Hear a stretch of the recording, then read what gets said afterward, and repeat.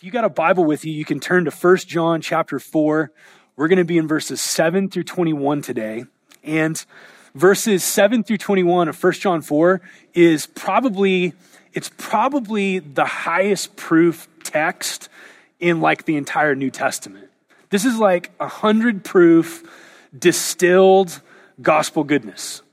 In fact, I think that if you had one section of scripture, like if you could only pick 14 verses to take with you onto a desert island or to take with you into a prison, if you could only have 14 verses to feed your soul and to help you know who God is and to help you know who Jesus, his son, is and to help you know what this thing called the gospel is and what the Christian life is, I think it would be really hard to find 14 verses more clear, more deep, more beautiful than John chapter 4, verses 7 through 21. And so today as we open this up, I'm going to read it and we're just going to dive in. And I'm just a bit overwhelmed by it because in some ways, these 14 verses, this is essentially the concentrated goodness of all of the Christian life. Like everything that we want to study, everything we want to believe, everything that we want to capture our souls about what it is to be a Christian is actually in these 14 verses. So these 14 verses are beautiful and they're deep and they're big and they're simple without being simplistic. So take your Bible, follow along. I'm going to read these verses and then we're going to talk together. Starting in verse 7, John, the beloved old apostle, writes to his Christian church and he says this, "Beloved, let us love one another, for love is from God, and whoever loves has been born of God and knows God. Anyone who does not love does not know God, because God is love." God is love. In this, the love of God was made manifest among us, that God sent his only Son into the world, so that we might live through him. And this is love, not that we have loved God, but that he loved us and sent his Son to be the propitiation for our sins. Beloved, if God so loved us, we ought to love one another. No one has ever seen God. If we love one another, God abides in us, and his love is perfected in us.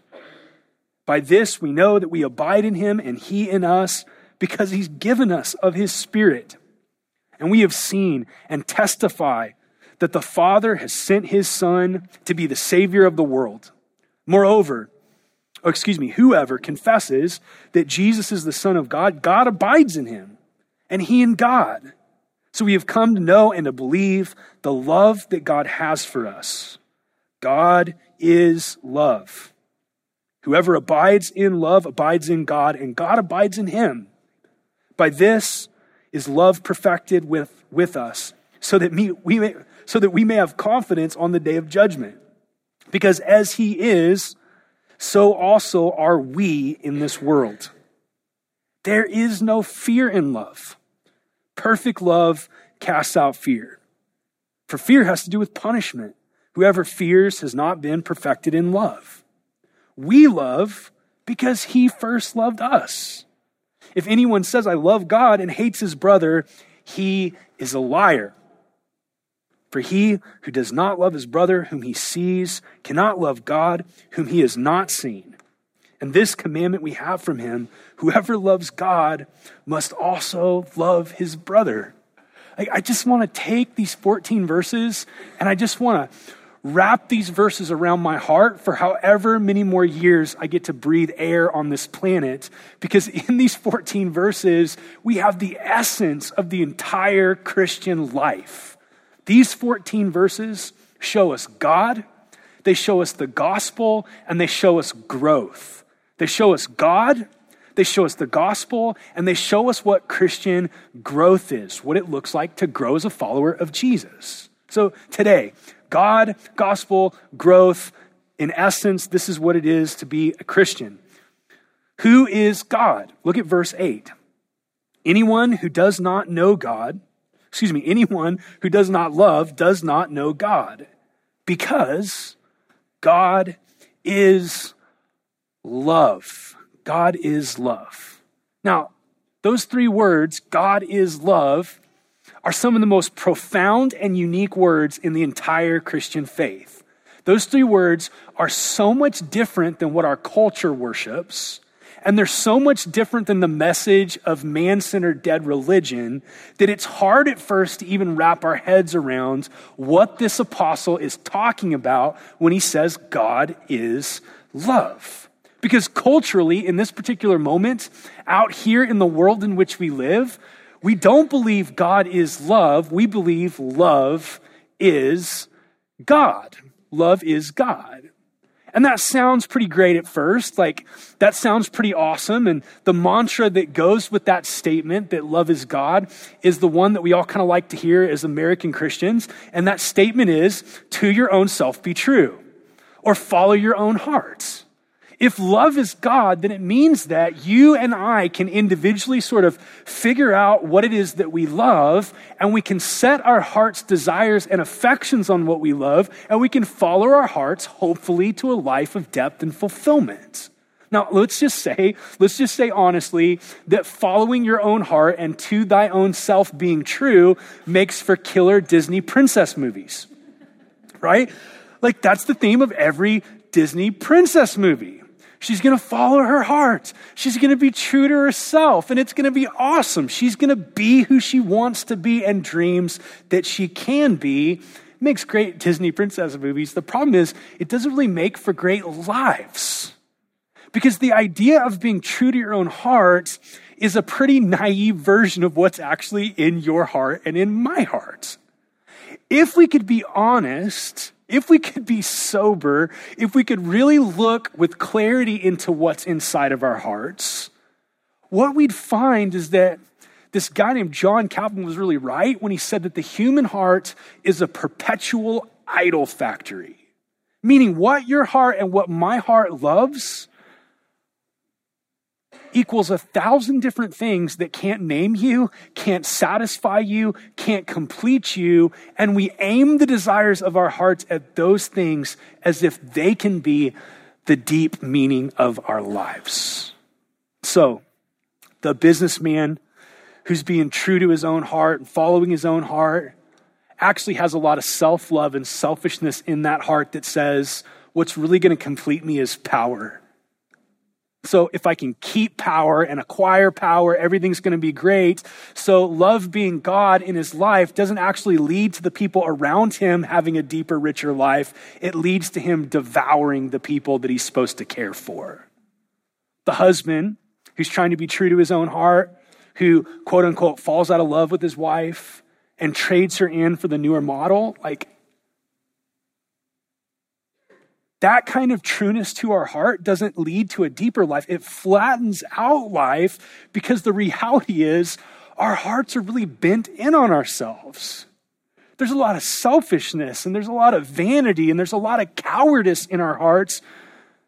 And so the culture's mantra of love being God actually is really vague and really individualistic, and actually doesn't lead to a deeper life. It leads to a lot of ugliness. Now, religion doesn't do a lot better with trying to define who God is, because dead man-centered religion doesn't take John's statement as the most definitive statement on the essence of God. God is love. What man-centered religion does is it takes good and true, beautiful attributes of God, and it elevates one attribute above all others as if that is the definition of God's essence. So let me try to flesh this out with you. John does not say in this text, God is power. God is power. Now, is God powerful? Well, yeah, if you're a follower of Jesus, you believe that God is all powerful. He is omnipotent. There's nothing he can't do. God is incredibly powerful. He's not limited. He can do whatever he wants to do. But when we say that his essence is power, that leads us to some really scary conclusions about God. Like, if God's deepest essence is just his power, then what's to separate him from other dictators that can do whatever they want to their people with impunity? Like, maybe God's just like Kim Jong-un. Maybe God's like Pol Pot. Maybe God's like Hitler. Maybe there's an all-powerful God who's not love, who's not good, and that's actually not good news for human beings. That's terrible news. Right? Viking gods were really powerful. They were super good at beer pong and war, right? They were really powerful, but that wasn't good news for the people that worshiped them. Now, John doesn't say God is knowledge. He doesn't say God is knowledge. Do Christians believe that God is a God of all knowledge? Absolutely. Like, we believe that God knows everything. He knows the end from the beginning. Let me let you into some bad news. The stuff that you think you're hiding from others and from God, you're not hiding anything. You're naked before him. He knows everything. But to say his core essence is knowledge kind of sounds like we're talking about a supercomputer or the internet. Like, is God just this cold entity with sort of facts and outputs and data and stats? John doesn't say God is power. He doesn't say God is knowledge. He doesn't say God is ruler. Although God is perfect in his sovereignty. He's perfect in his sovereignty. He doesn't say God is creator, although we really do believe that he created everything out of nothing. If his core essence is being creator, that actually leads to some terrifying conclusions about God.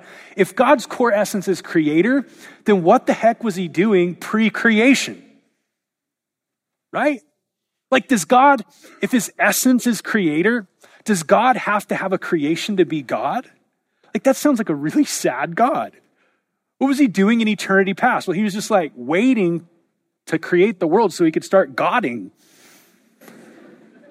Like, that sounds sad. That's like a really bad personal ad. Single God seeking creation. Like, he is, don't get me wrong. He is creator. He created everything in his brilliance. But John is doing something in this text that's so beautiful and so important. It's at the very beating heart of the Christian faith. He's telling us that with our little finite brains, the closest thing we can get to describing the essence of God is to say these three words: God is love. He's powerful. He's sovereign. He's the creator. He knows everything. He rules all of creation. But in the midst of all of those attributes, there's one thing that describes his essence, and that's that he is love. And the reason he's love is because he's always existed as one God in three persons: Father, Son, and Spirit. Father, Son, and Spirit. John, in this moment, is lifting up the curtain, and he's giving us a glimpse into one of the most unique and beautiful realities of the Christian faith, and that's that we worship one God, not three. But the one God that we worship is not a God that lived in solitary confinement, isolated in eternity past, bent in on himself in some narcissistic way. The God that we love and worship is a God who has always existed and who wants to disclose himself to you first and foremost as Father and as Son and as Spirit. And in that community within God himself, there is the perfection of love that creates every good thing that you've ever tasted as a glimpse of the God who created it. John Owen, brilliant theologian, said that God is the fountain and prototype of all love. All love in creation was introduced from this fountain to give a shadow and resemblance of it. So let me just, with my crummy words and my crummy intellect, just try to help you see something that's bigger than what I can even help you see unless the Spirit of God does something. Who is God? God is Father, delighting in, for all eternity, his unique only begotten Son.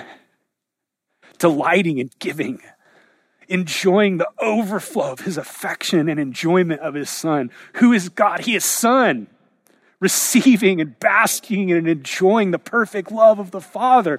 Who is the Spirit? The Spirit's not the crazy uncle of the Trinity.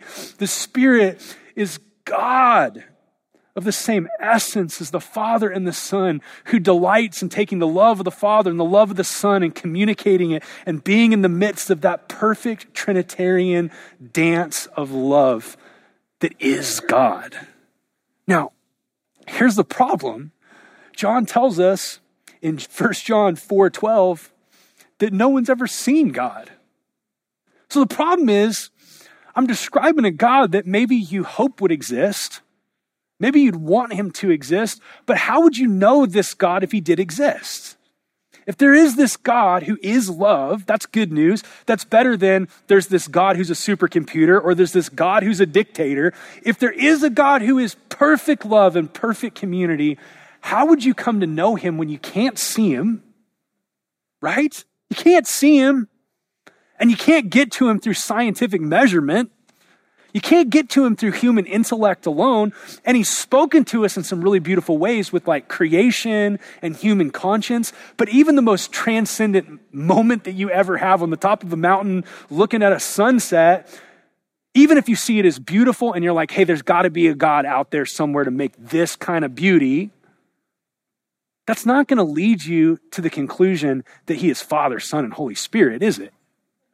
Right? Watching a mom nurse a newborn baby, like you might have your heart captured by that. And you might be like, hey, there's got to be a God. There's got to be a God that could create that kind of love.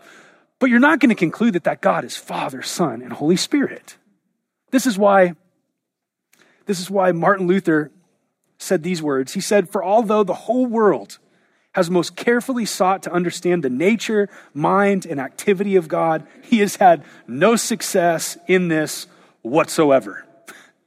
Yeah, that's right.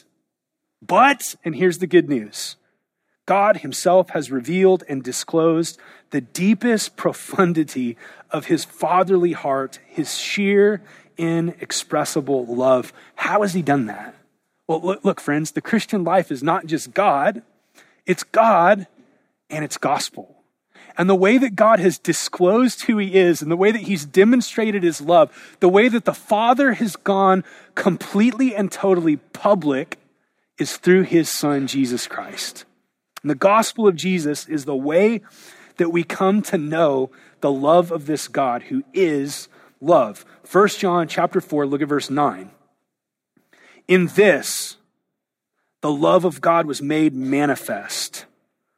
It was made manifest among us that God sent his only Son into the world that we might live through him. And this is love, not that we love God, but that he loved us. And he sent his Son to be the propitiation for our sins. Beloved, if God so loved us, we ought to love one another. Look at me. God spoke in so many beautiful ways throughout history. So many ways. Creation and conscience and the Old Testament prophets. God spoke through dreams. He spoke to a little pagan guy named Abram who was probably worshiping his ancestors and the sun and the moon and the stars. But all of the ways that God has spoken in creation, they fall short of his final and best word, which is Jesus Christ. If you want to know who God is, Father, Son, and Spirit, if you want to know what God is like, Jesus is the answer to your quest. Colossians 1 verse 15 says, he, Jesus, is the image of the invisible God, the firstborn of all creation. Jesus is the invisible being made visible. Hebrews 1:1 says, long ago, at many times and in many ways, God spoke to our fathers by the prophets, but in these last days, he has spoken to us by his Son, whom he appointed the heir of all things, through whom he created the world. He is the radiance of the glory of God, the exact imprint of his nature, and he upholds the universe by the word of his power. Here's what he's saying. All of the shadows of human sin and rebellion, all of those shadows. See, our hearts can't see God because they're dead to him. And all of the shadows that we live in, the reality of being haunted by a hole in our soul that only a transcendent God can fill, and not knowing how to get to him and not even knowing if he's out there or if he cares, all of those shadows have had moments where light from God's revelation has moved into the darkness. Prophets, teachers, wise men and women that God disclosed a part of his nature to. But in the fullness of time, here's what happens. Jesus, the very radiance of God, he steps into the darkness of this world to beam forth the very light of God. So that you would know through the teaching of Jesus, through the death of Jesus, through the resurrection of Jesus, who God is and what he cares about and what he's like. Jesus told his friend Philip these words.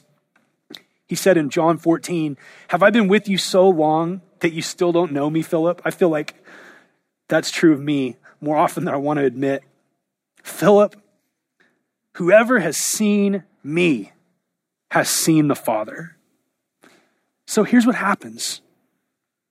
God in his love, God in his mercy, God as Father, Son, and Holy Spirit, who loves to give out, who's not a black hole that sucks dry, but who is the fountain of all joy and life and beauty and goodness, that generous God has overflowed in his desire to be known and enjoyed in the sending of his son, Jesus. And he sent his son, Jesus, so that you would know who God is and know what God's like. And not only that, so that you could actually be invited into the very life of this self-giving God. Here's how John puts it right here. Look at verse 10, 1 John 4, verse 10. "And this is love, not that we have loved God, but that he loved us and he sent his son to be the propitiation for our sins." Hey, this is crazy news. I leaned over to Chad as we were singing this morning, and I couldn't get the words out because it overwhelmed me. I said, it makes all the difference in the world that we worship a happy God. Like, just stop for a second.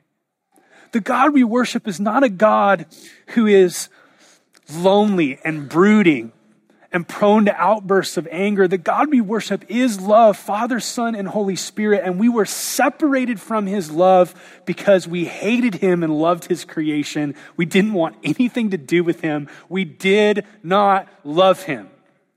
But he is love.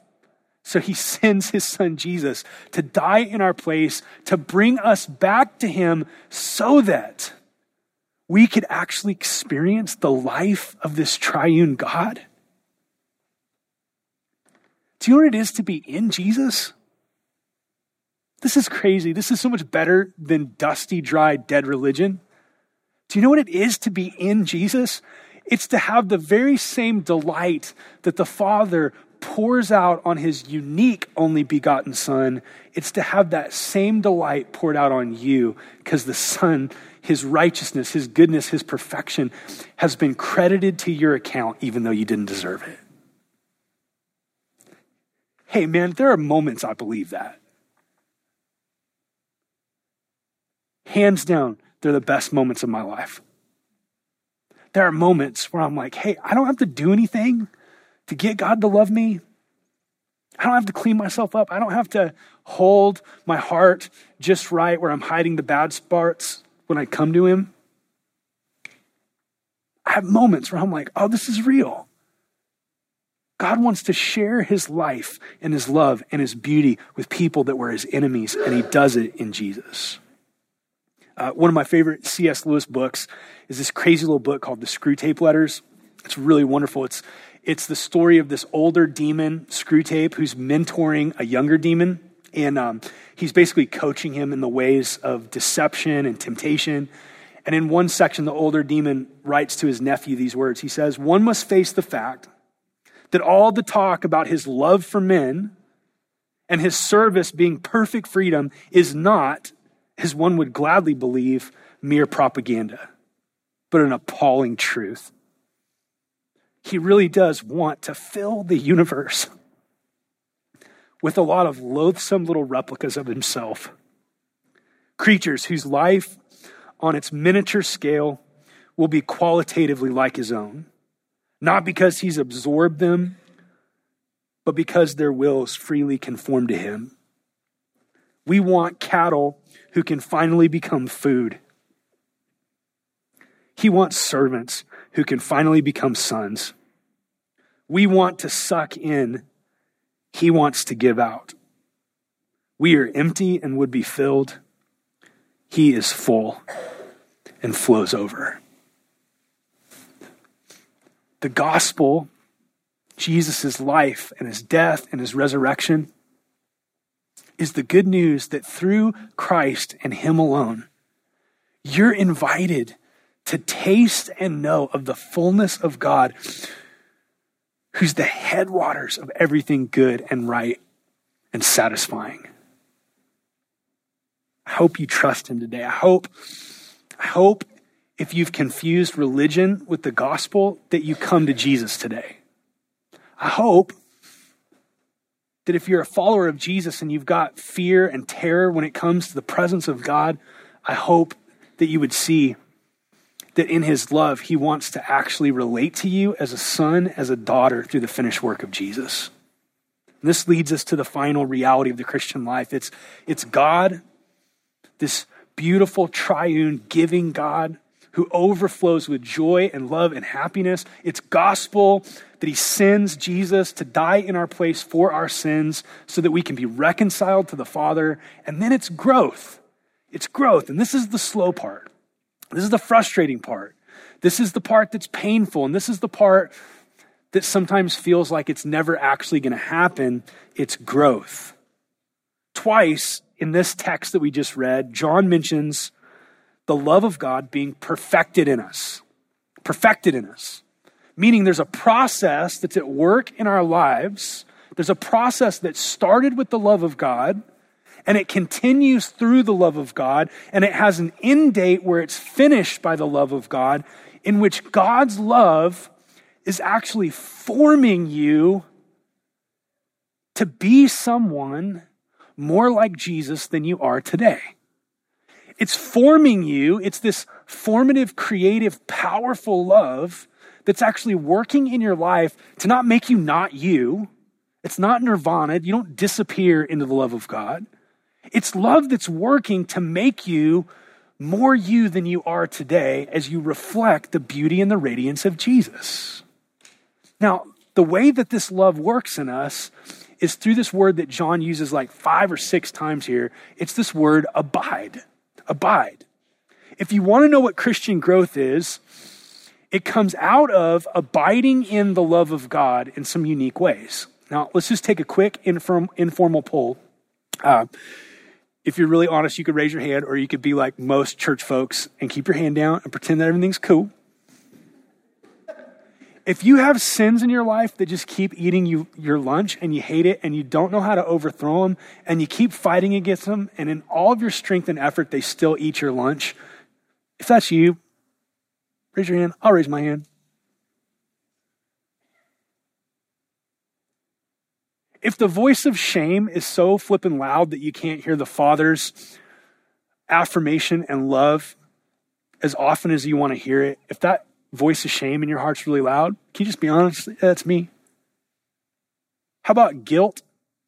How about fear? How about crippling anxiety? We're a mess, aren't we? We are a mess. How do we grow? How do we grow in this Christian life? How do we experience more freedom and more joy in the love of God? Well, John's going to tell us some things that we could spend the rest of our lives unpacking. Let me give them to you quickly. What does abiding in his love really look like? Let me give you a few things. One, abiding in his love is in the Holy Spirit. Look at verse 13. By this we know and abide in him and he in us because he gives us of his Spirit. Now, let's stop here for just a second. If you have any history in the church, you probably have some strong emotional reactions to the idea of really having an ongoing, practical, experiential relationship with God the Holy Spirit. God the Holy Spirit gets a bad rap for some weird stuff that people do. And some of you are terrified that if you actually experience God the Holy Spirit, he would like humiliate you by making you fall out in front of your friends, or he'd just force you to speak in tongues on a first date. You'd be like, you're at like a coffee shop and just all of a sudden it's like, just speaking in tongues. Or if you really get too close to the Holy Spirit, you're going to end up like some Benny Hinn cat, just white suits and giant cufflinks and fundraising to buy private jets. Like, no. Listen to me. The Holy Spirit is God. And the Holy Spirit does something so awesome, so beautiful. The Holy Spirit, among his many other works and activities, the Holy Spirit is the one that takes the love of the Father that is yours through the sacrifice of the Son, and he helps it become not just a doctrine that you memorize, but a relationship that you experience. If you've ever had a moment where you really believe God loved you, or if you've ever been on a Sunday morning and you sang these gospel songs we sing every week and your heart was on fire because you believed them and you were so joyful about the truth that we were singing, that's not just you talking yourself into feeling something. That's the ministry of God, the Holy Spirit. Abiding in the love of God is learning to be repeatedly filled by the Spirit and to hunger for the Spirit and to listen to the Spirit, because what the Spirit does is he helps your heart cry out, Abba, Father, like Jesus did in his life, in his earthly ministry. Now, it doesn't stop there. We abide in his love through the Spirit. We also abide in his love as we love our brothers and sisters. Look at verse 12. No one has seen God. If we love one another, God abides in us and his love is perfected in us. Here's this beautiful thing that happens. As the Spirit of God reworks our hearts and our lives, as he renovates our lives to be lives of love, every time you sacrificially love your brother or sister in Christ, what's happening is you're abiding in the love of God. And what's happening is you abide in the love of God. Remember we said that the gospel is the capital M manifestation of God going public in the world? Every time you love a brother or sister in Christ, there's a lower M manifestation of who God is as you actually sacrificially love and serve each other. And what happens is he is perfecting his love in you and me in the difficult process of us loving people even when we don't want to love them. So when a wife wants to respond to her husband in a way that's not loving, that's not full of the grace and kindness of God, and instead she surrenders her will to the beauty of God and she says, not my will, but yours be done. And she loves him sacrificially. What's happening is God's love is being perfected in her. It's forming her. It's shaping her to look like Jesus. This is why Christian community is so essential, because if you're not experiencing opportunities to rub against other people and know them and their stories and to experience patience and gentleness and kindness and sacrifice and generosity, it's really difficult for you to grow up in the love of God. Have you ever met a Christian that's been a Christian for a really long time and they're just super stunted? Like they're just grumpy and they're mean and they can do like doctrine trivia, but it's like, I don't know that I want to worship the same God you worship because you're kind of a old school frontline. I would have said it, but I know better now. I would have said it. I'm growing. I'm getting older. I'm almost 40, guys. But have you ever met one of those Christians like, dude, like you don't really love anybody and you don't really seem to be impressed with Jesus and you know facts, but like I just don't want to be like you when I grow up. One of the ways we war against that is not by trying to spot those people and judge them. One of the ways we war against that is to put ourselves in proximity with other messy people and laying down our lives for them. Let me give you two more quickly. Abiding in his love happens as we believe, confess, and testify to the good news of Jesus. This is where the true doctrine of Jesus Christ is essential. The church John is writing to is starting to deny the full humanity of Jesus. And he's saying, hey, you can't abide in the love of God and tweak and change the core essentials of the gospel. Jesus is 100% God, 100% man. He died for the sins of the world. You start messing with the gospel, you're departing from the love of God. Don't take my word for it. Look at verse 14. We have seen and testify that the Father has sent his Son to be the Savior of the world. Whoever confesses that Jesus is the Son of God, God abides in him and he in God. So we have come to know and believe that God that God has for us, the love that God has for us. God is love, and whoever abides in love abides in God, and God abides in him. Hey, don't ever listen to a Christian that's like, oh, we don't need any doctrine, we just need God's love. God's doctrine, true doctrine of who Jesus is all about helping you abide in the love of God. You start lessening the cost to our God for our redemption. You start tweaking the atonement of Jesus. You're running from the love of God. You're not running in the love of God. I'll give you one more. We'll end with this. This one is the one of all these for me that I'm really wanting bad. I'm wanting this to grow in my life. Number 4, lastly, abiding in his love. Abiding in his love is about growth in gospel confidence. Gospel confidence. These words just jumped off the page at me as I was studying this text. Look at verse 17 and 18. By this is love perfected in us, so that we may have confidence for the day of judgment. Because as he is, so also are we in this world. Now look at this. There is no fear in love, but perfect love casts out fear. For fear has to do with punishment, and whoever fears has not been perfected in love. Man, I think what he's saying here is that abiding in the love of God and being formed by the love of God, it creates in you this crazy dynamic where you're not confident in your track record or your good deeds or in how great a job you are in comparison to other people. You're not really confident in your resume. Like, you don't want to stand on the day of judgment before the holy God who's a burning fire and break out like your track record of how awesome you are. But instead, you're growing in increasing confidence that the finished work of Jesus is so enough for you that you can actually stand before God with all of your spots and all of your wrinkles, all of your sin and all of your brokenness, and know Jesus' blood is so powerful and his resurrection is so glorious that on that great day, you're not going to hear, get out of my presence, you filthy sinner. You're going to hear, welcome my son, welcome my daughter.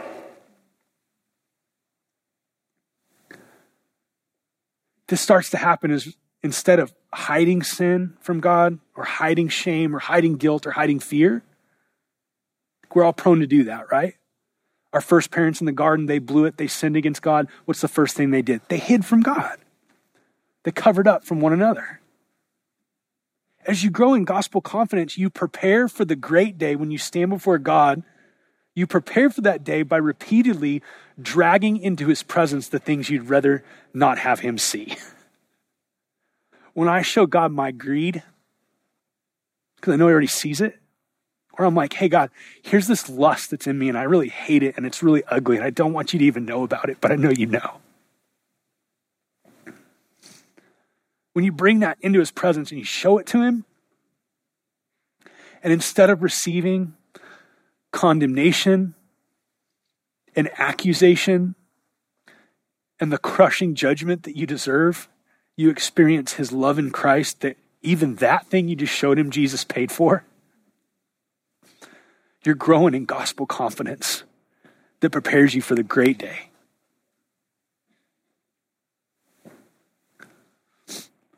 Growing in gospel confidence. I want that so bad for our church.